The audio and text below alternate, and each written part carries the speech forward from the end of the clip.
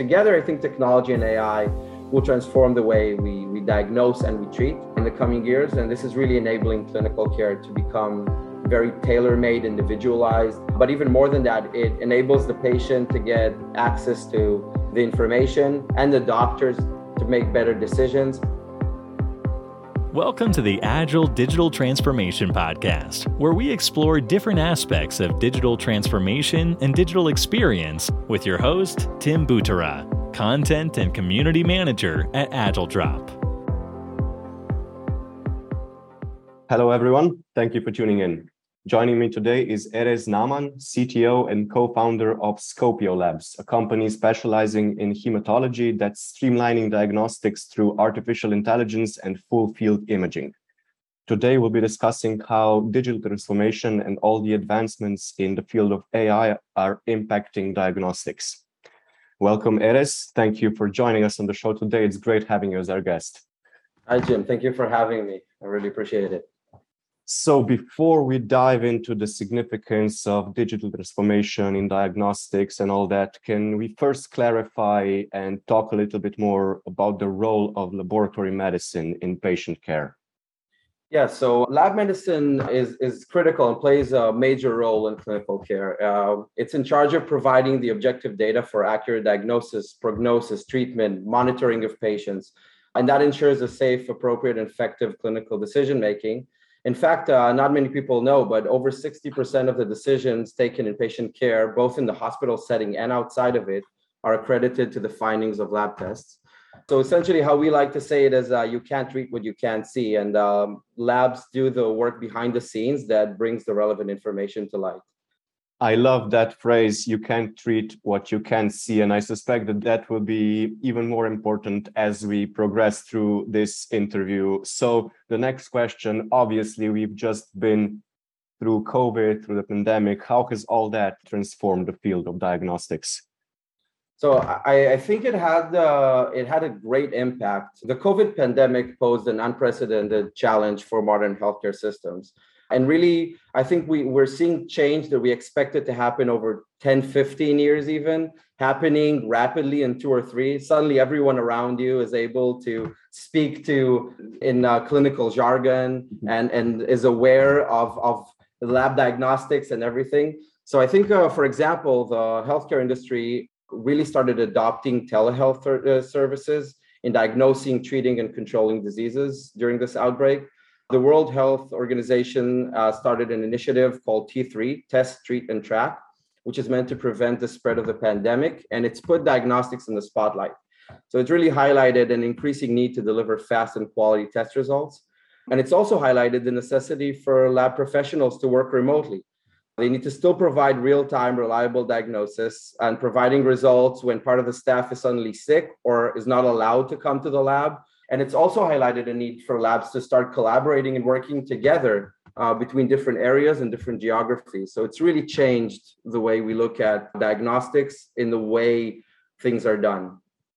And what's the approach here to kind of tackling these issues? So, lab workers having to have the ability to work equally adequately remotely, and several labs having to work together. How have these transformed throughout the pandemic? There are many different ways that it's happened, and I think it's also different in different places. But some of the lab work obviously requires being physically in the lab. You have to handle samples. But many types of samples either were digital but were in the past only allowed to be accessed on hospital premise, and some were just not digital. So, for example, the samples that Scopio deals with were not digital. So I think that part of the change is that hospitals are very willing to adopt solutions that enable remote diagnosis where possible, allowing access from, of course, secure access from home or from external facilities. And so a lot of the change actually happens in the IT world, where hospitals just need to be able to open to the cloud and internet access securely, and that sped up a lot of cyber aspects around healthcare and informatics in general. So the main impact of all the accelerated digitalization, the kind of all-round digital transformation has mostly had so far a more kind of basic effect of getting the industry, or so diagnostics, healthcare, kind of up to speed with other more digitally native industries. So you mentioned one of the most significant things was the move to the cloud, right? Yeah, I agree that these are mostly revolutions that we're seeing in other industries, but the healthcare industry is naturally one to be careful with adopting change because it literally deals with human lives. And so there's regulation involved. There are processes of making sure that the quality stays up, that there are no mistakes involved. And if someone hacks the database with private information of patients, that can be devastating. So there are a lot of aspects around it that are, while they exist in other industries, they're more severe and therefore are taken into deeper account. And I think the pandemic just sped this process up to start matching the places that have, like the revolutions that happen in other places. Yeah, that makes a lot of sense. I think that was exactly what I was getting at. So yeah, awesome clarification. And so now we're already moving. We just said that it's been more of a basing, getting up to speed, but the next question actually moves a little bit forward from that. So we're going to talk a little bit about AI, artificial intelligence, which has become a bit of a buzzword across pretty much every industry that includes healthcare. So what are the roles or the applications of AI in this field, so in diagnostics and in laboratory medicine? So indeed, AI is being worked on across almost scientific disciplines, and of course in healthcare. And specifically, it's also changing diagnostic approaches. And I'll give examples from hematology in this discussion, but since it's my field, but AI is already entering the market. And it's mainly as part of decision support systems, meaning the current state of where AI is predominantly is in augmenting laborious and often tedious tasks by combining the best of both worlds. So computers, we say artificial intelligence, but computers have no actual intelligence. They can be trained to quickly process vast amounts of data and extract important information and organize it in ways that a human can never do, right? A person cannot count 100,000 cells repeatedly, maybe not even once. So, and for a computer, this is a very simple task. And the human brain has an incredible ability to integrate information from various sources, make decisions, understand importance, and it can also show empathy. So this combined effort really holds a promise for performing tests faster and more accurately and with less effort, and extracting new findings from the information by combining the abilities of each. And that has the promise of better diagnostics than we could ever do before. So as time passes, I think we will likely also see automated testing coming into play with AI without a person in the loop, but it would require a process of learning to use it wisely, defining clear procedures, and developing higher trust in the results. And as an example from hematology at Scopio, we deal with the peripheral blood smear test, which is a very common test done 600 million times a year across the world. And we've successfully introduced an AI-powered decision support system into this very, very common and routine blood test, which enhances the timely review and facilitates real-time diagnosis and accurate treatment decisions directly from blood. So our AI-powered platform allows experts to review and collaborate and consult from anywhere and at any time, while significantly reducing the turnaround time and the workload in the lab. So this actually ties back to what we said previously about how different labs have to work efficiently together, have to efficiently collaborate. And I assume that this also empowers the specific lab workers of a particular lab, I guess at Scopio or wherever, to kind of, be better positioned for this hybrid, remote, fast-paced environment. Right. Our test is naturally digital. And so it lends itself very well to what we started kind of naming telehematology, which is a field that didn't actually exist until now. But it's joining a trend that started in other places in the healthcare industry. It's just there were no tools until Scopio to do this. You're very right in your description of this.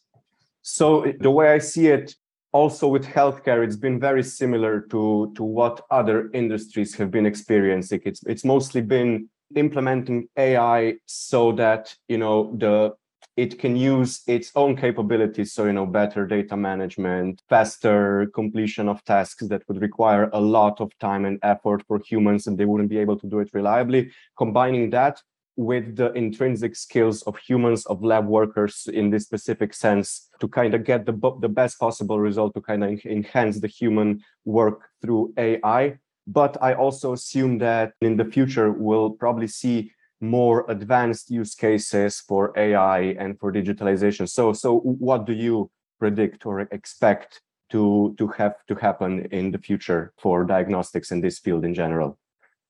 So I think that in the coming years, we're going to see AI radically transforming healthcare. It will empower healthcare professionals with more digitization and digitalization. So the two are important to distinguish, because digitization is turning data digital, and digitalization is turning a process digital, and that's moving the workflow and really embracing the revolution that's happening.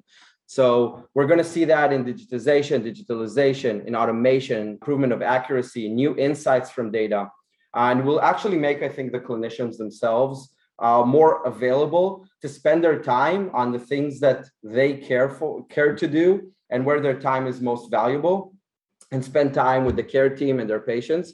So I think AI will impact most aspects of care. It will close gaps in the quality of care based on gender, race, geographic location, financial ability, but it will also create new tests and be able to also utilize the existing knowledge to its fullest potential.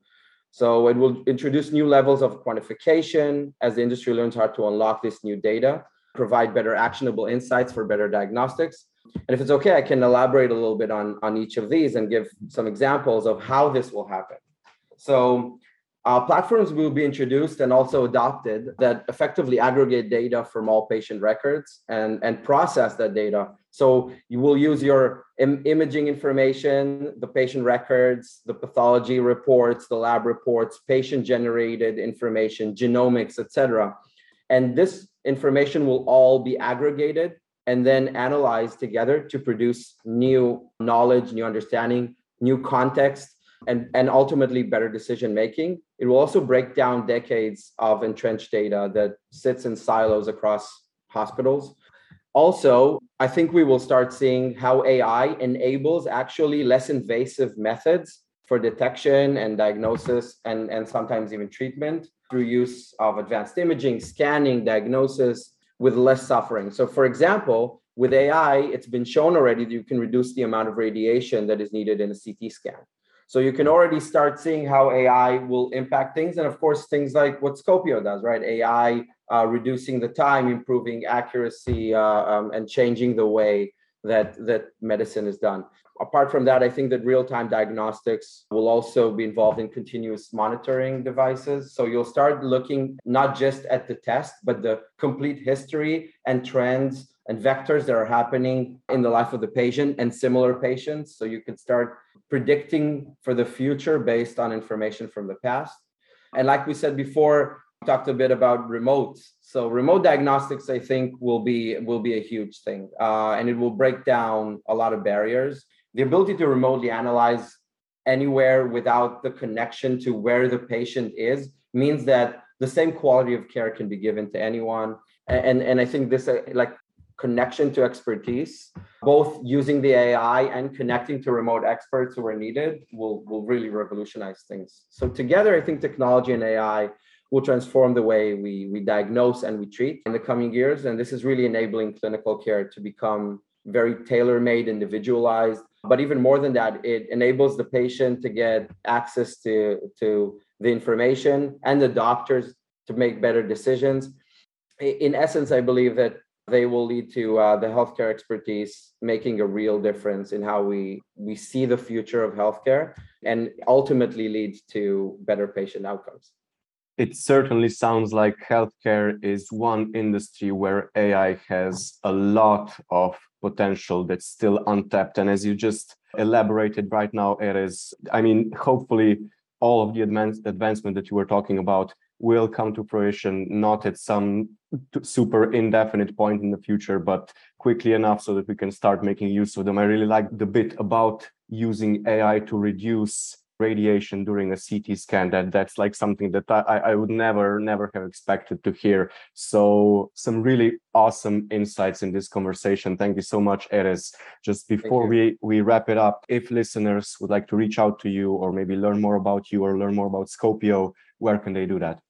You're welcome to go to our website, www.scopiolabs.com. And there are methods of contacting us through the website easily, and we'll be happy to answer all questions and get back to you.